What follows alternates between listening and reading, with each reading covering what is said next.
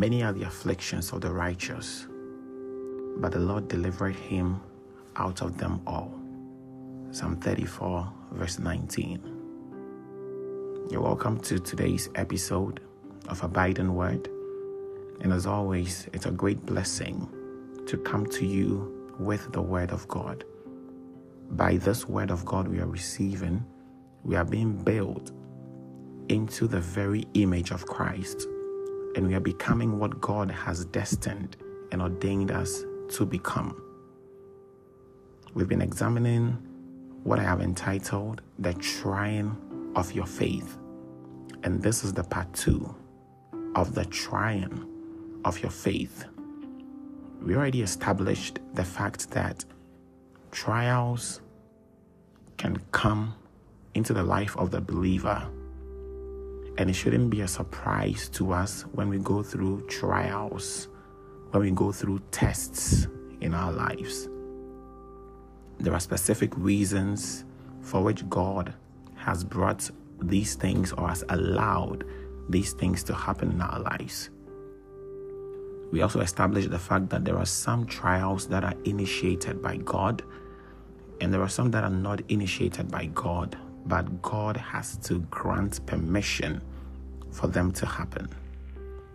Today we want to look at some characteristics of our moments of trial. And I want to use the story of Job as a case study. So what are some of the things that are possibly going to happen in your life when you are going through trials, when you're going through tests, when your faith is being tried? Number 1, you could go through pain. I'm still using Job as a case study for this. Pain. So there could be physical and emotional pain. Sometimes you can go through sickness, hunger, joblessness, mental struggles, marital difficulties. All these things can bring emotional pain and physical pain to you as a person. In Psalm 66, verse 10, it says, "For you, O Lord, have tried us. You have proved us. You have tried us as silver is tried." And this is talking about how silver is refined in fire. That seeks to suggest a certain kind of pain that it comes with.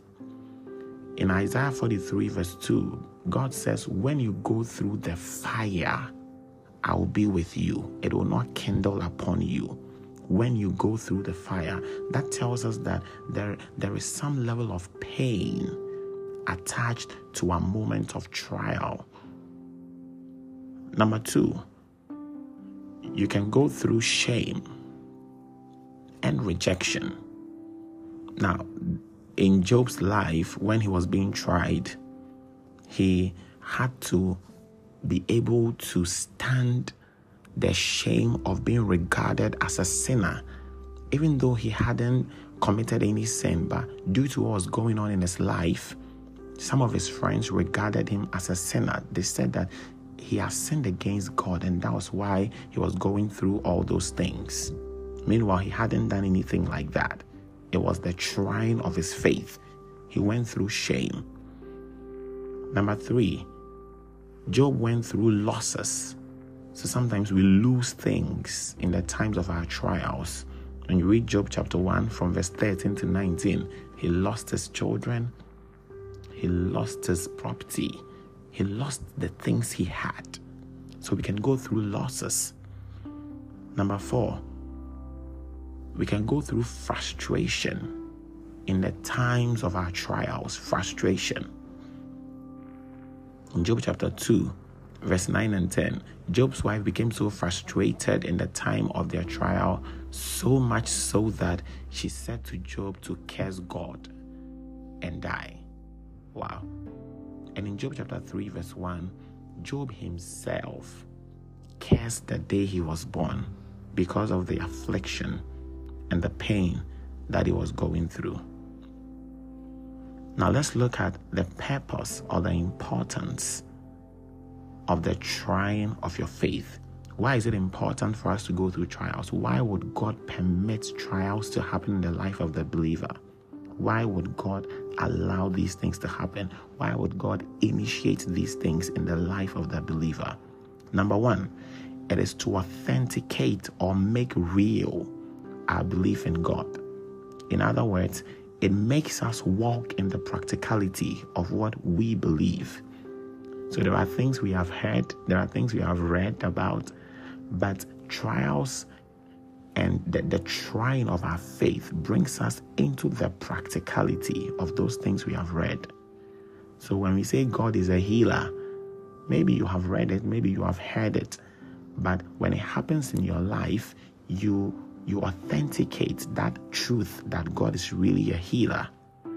In Job chapter 42 verse 5, Job said, I have heard of thee by the hearing of the ear, but now my eye has seen you. I have heard, but now I have seen. Now I have experienced it. And so I can boldly talk about it.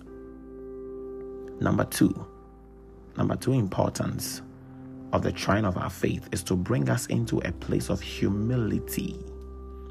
Sometimes we feel like we are doing so well and it's by our own strength, it is by our own power. Sometimes God allows trials and tests in our lives to humble us.